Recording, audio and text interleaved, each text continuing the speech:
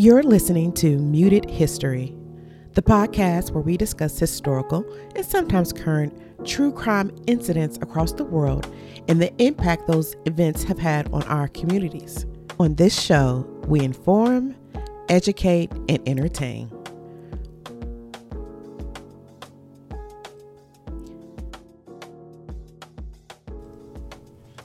In this week's episode, we will deep dive into the tragic events of the Wilmington Massacre of 1898. This violent uprising in North Carolina was fueled by economic disparity and disenfranchisement of Black Americans in the area. During the riots, many African Americans were lynched, and the impact of the massacre is still felt today in terms of its effect on Black political power in North Carolina and beyond. We will explore the historical context leading up to the massacre, examining the roles of the prominent figures involved and how race played a role in the events.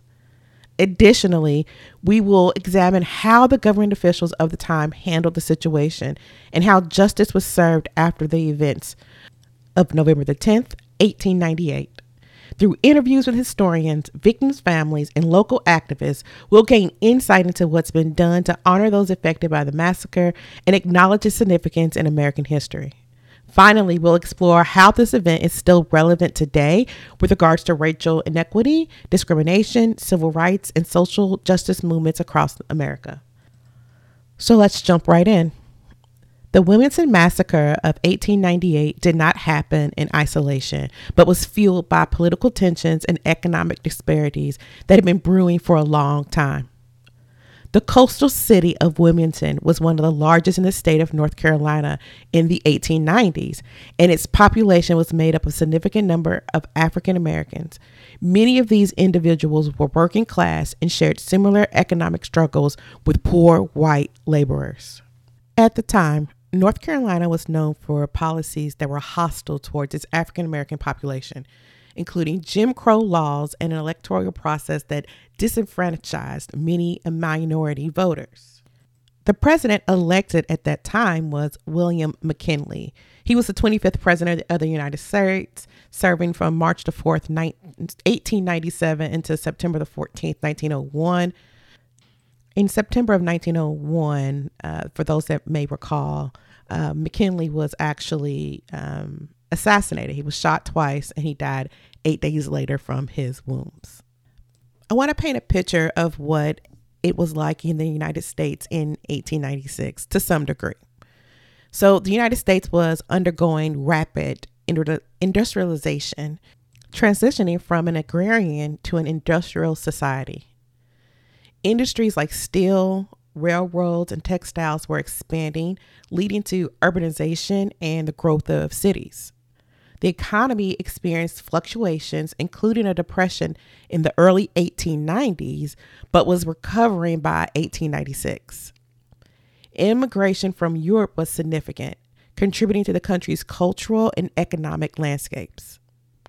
Despite industrialization, a significant portion of the population still lived in rural areas and relied on agriculture.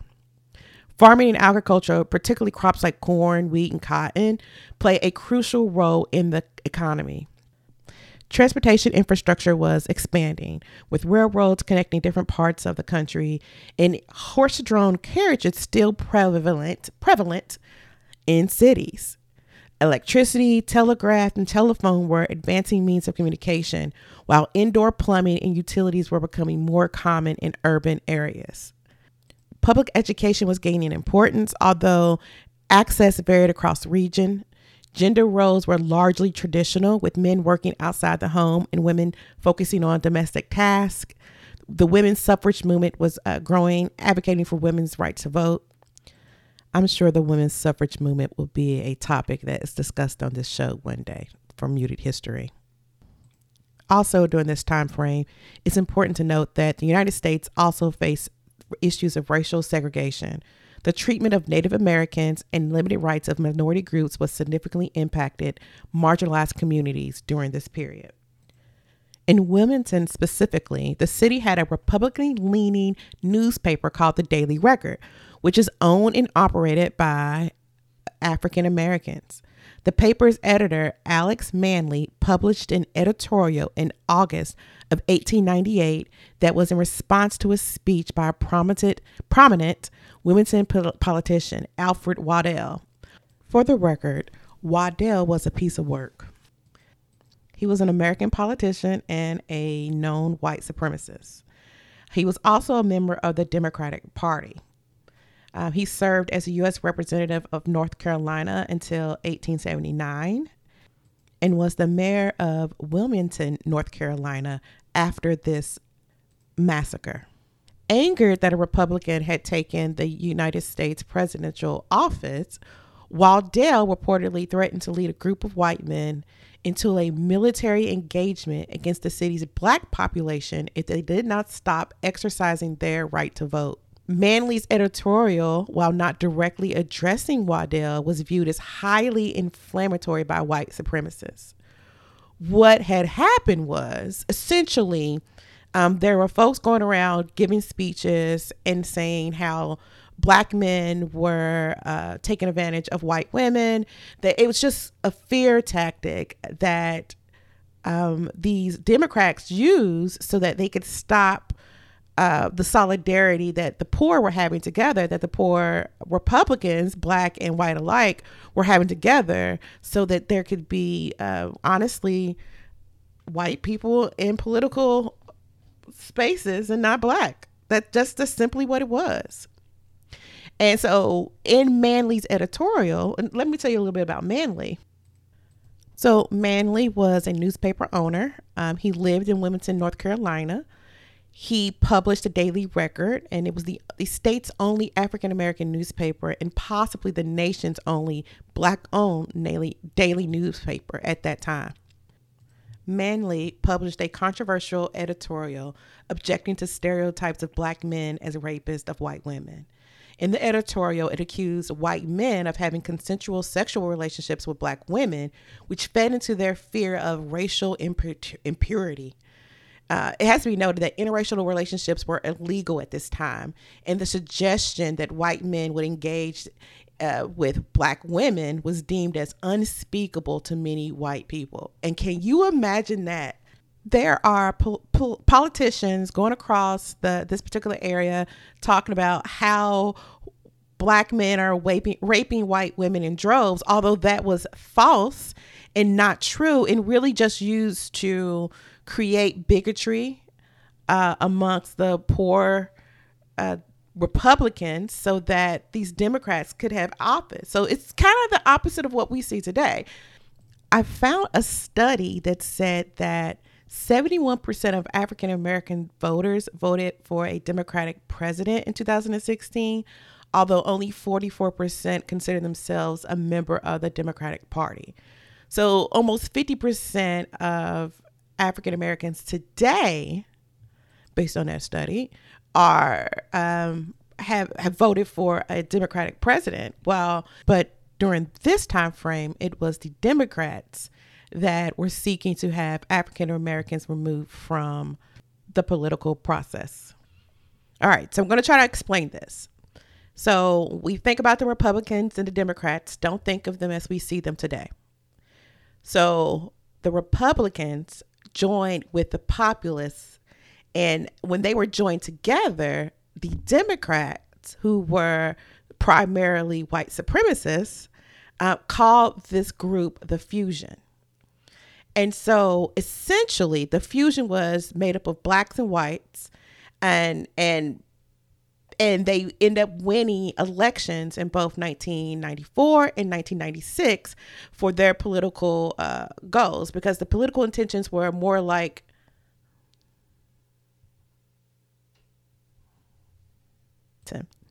it was a truth accepted by all, and North Carolina even sent some black Republicans between 1875 and 1899.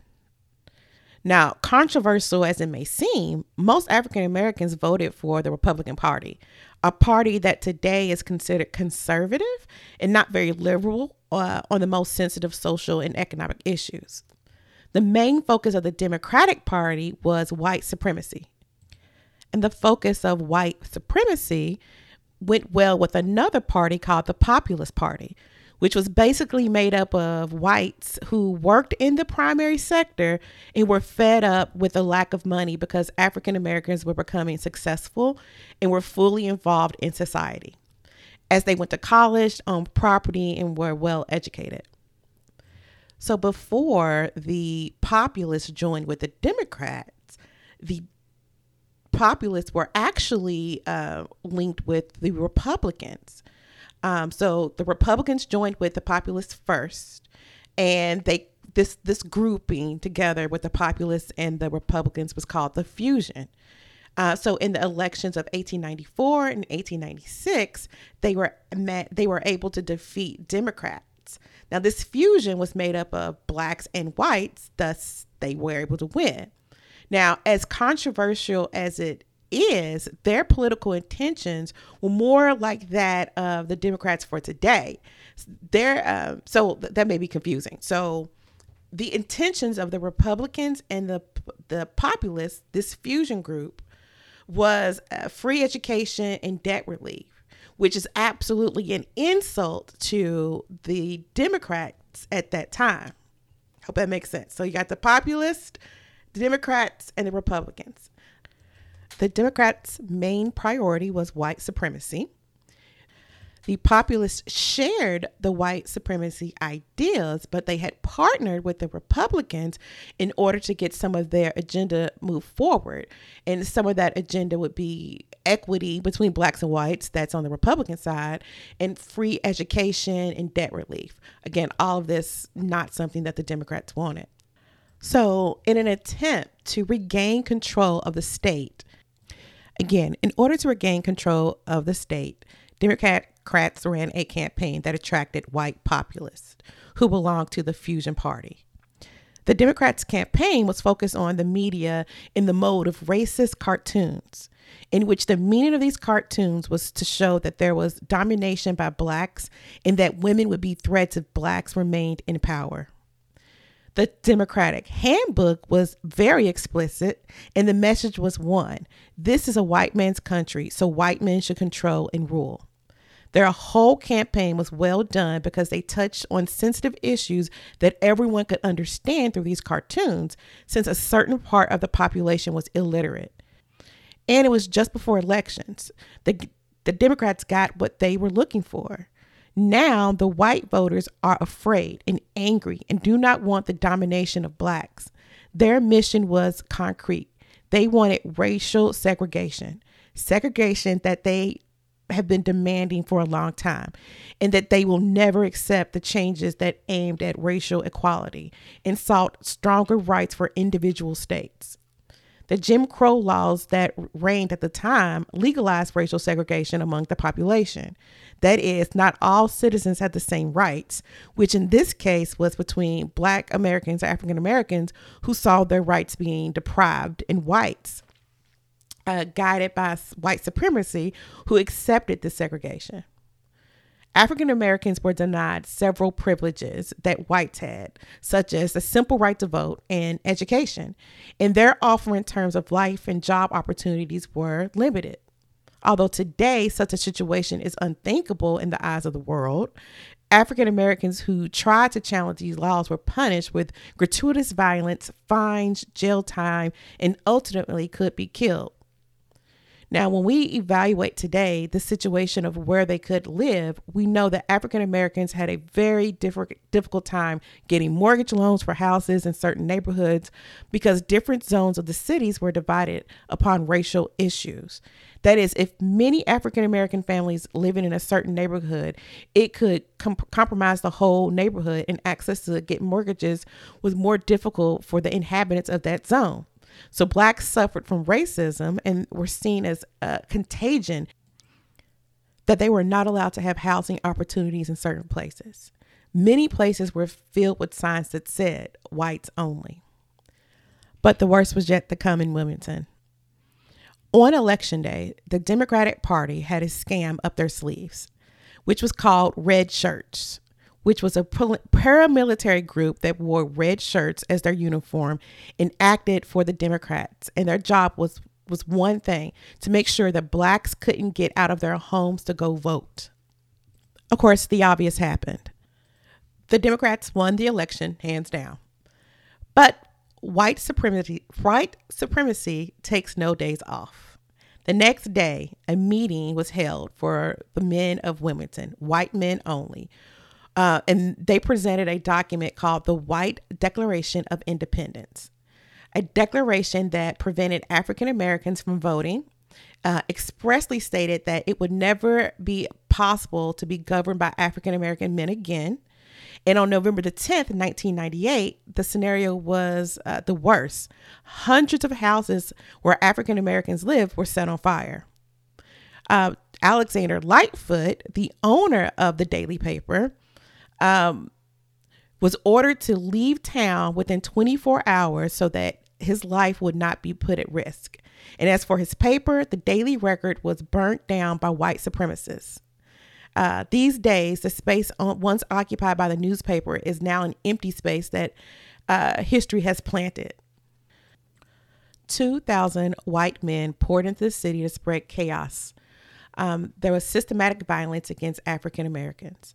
It was one of those days that Wilmington tried to erase from history because more than 60 African Americans were killed, but the figure is believed to easily be 300 deaths.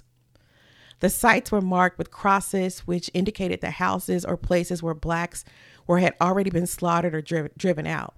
Although the story is misrepresented, it is believed that the bodies were thrown into the river, and those who managed to escape sought refuge in the forest on the outskirts of the city, and others even managed to flee to nearby towns. The next day, billboards flooded the city with a message celebrating the Democratic victory, accompanied by illustrations showing scenarios in which African Americans appeared with guns in hand, a way to mitigate the problem and cover up the real problem. African Americans were seen as the cause to the whole riot, but everyone knew that this was a lie because African Americans tried to buy guns in order to defend their families and their property, but shopkeepers refused to sell any guns and still kept a list of blacks who were looking to buy a gun. In addition to the killings at City Hall, both the mayor and board of aldermen were forced out of their existing political offices to make way for Democrats. Black representation was extinguished in all political areas, and it wasn't until 90 years later in 1992 that Wilmington even elected another black member to Congress, Eva Clayton. Even today, certain events that are documented and buried by the U.S. government, which continues to see this act as a turning point in history, and continues to congratulate those involved in the story as heroes, despite the fact that the economic and social impact perpetrated against African Americans remains immeasurable to some extent today. Now, despite the efforts made by various investigations aimed at seeking and explaining the 1889 riot and also the impact it had, historians, on the other hand, do not speak of a riot, but a coup d'etat, the only one that the U.S. has ever experienced. The Wilmington Massacre of 1898 remains one of the most significant incidents of racial violence in U.S. history. It is a chilling reminder of the devastating consequences of institutionalized racism, economic disparities, and political tensions. One of the most notable impacts of the Wilmington Massacre was the destruction of the black political power in North Carolina. Before the massacre, Wilmington was known for its progressive African American community who held an amount of political power in the city. Black residents held important positions in the government, and they even owned their own newspaper. However, after the massacre, all white supremacist Democrats took over the city and expelled African American leaders from the office. The result was the state government that was entirely dominated by white politicians, and the African American community in Wilmington was disenfranchised for decades to come. The impact of the Wilmington Massacre went beyond North Carolina as well. The massacre was an example of how institutionalized racism, economic disparities, and political tensions can come together to create devastating consequences for minority groups. For African Americans living in the South, the Wilmington Massacre was an omen of what was to come in the coming decades. The massacre also had a profound impact on the civil rights movement, which emerged several decades later. The violence and terror experienced by African Americans in Wilmington inspired many activists to join the struggle for equal rights, and it served as a stark reminder of the cruelty of racism and the need for social and political change. In recent years, there's been a growing recognition of the Wilmington Massacre among historians and the general public. Efforts are underway to memorialize the victims of the massacre and to tell their stories more widely. Additionally, Black political power has been gradually increasing in North Carolina and across the country, thanks to the hard work of activists and advocates. Despite this progress, the legacy of the Wilmington Massacre remains a troubling reminder of how far we still have to go to achieve racial equality in America. The massacre was a clear example of the forces of racism and white supremacy that continue to threaten the lives and the livelihoods of Black people in the United States. As we move forward, it is essential to remember the lessons of the Wilmington Massacre and to work towards a more just and equitable society. Efforts to seek justice for the victims of the Wilmington Massacre have been ongoing for years. In recent times, there's been an ongoing recognition that the event was not simply a matter of mob violence, but rather a coordinated effort to suppress and disenfranchise the community. Historians and activists have been working to document the experiences of the victims and their descendants, hoping to shed light on the atrocities committed and the long-standing impact of the tragedy. In 2000, the North Carolina State Senate passed a resolution apologizing for the events of the 1898 massacre and recognizing the ongoing harm caused to the Black community. Additionally, there have been efforts to memorialize the victims of the massacre. In 2006, the city of Wilmington installed a historical marker commemorating the event and acknowledging the role that white supremacy played in it.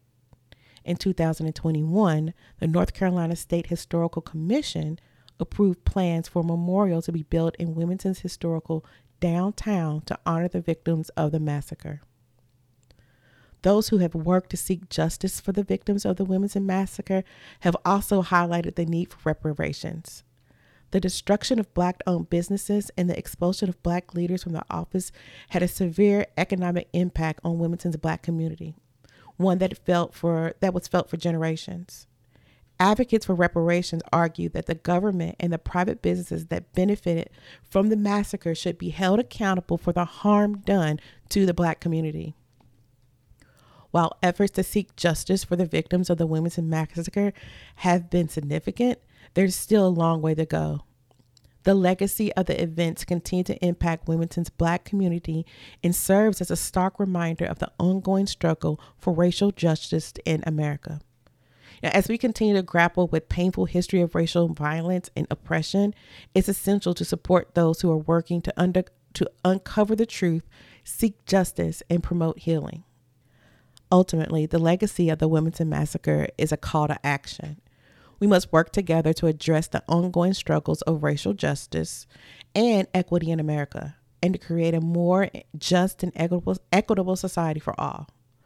Only then can we truly honor the victims of this tragedy and ensure that their legacy is one of progress and not just pain. That does it for this week's episode of Muted History. I hope to catch you next time. Hey, this is a free podcast, and one of the easiest and simplest ways for you to support us is by rating and reviewing the show. So do it now before you forget. If there's a true crime incident you want us to cover, or if you have a question, message us at contact@mutedhistory.com. That's contact@mutedhistory.com. Tell your people about the podcast. Your recommendation helps our show grow.